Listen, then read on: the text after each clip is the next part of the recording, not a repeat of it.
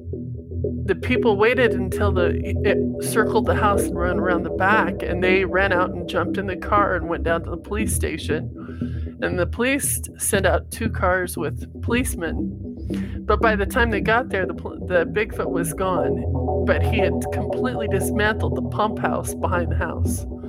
So they found these great big enormous footprints in the mud, and they followed them down the canal towards where we lived.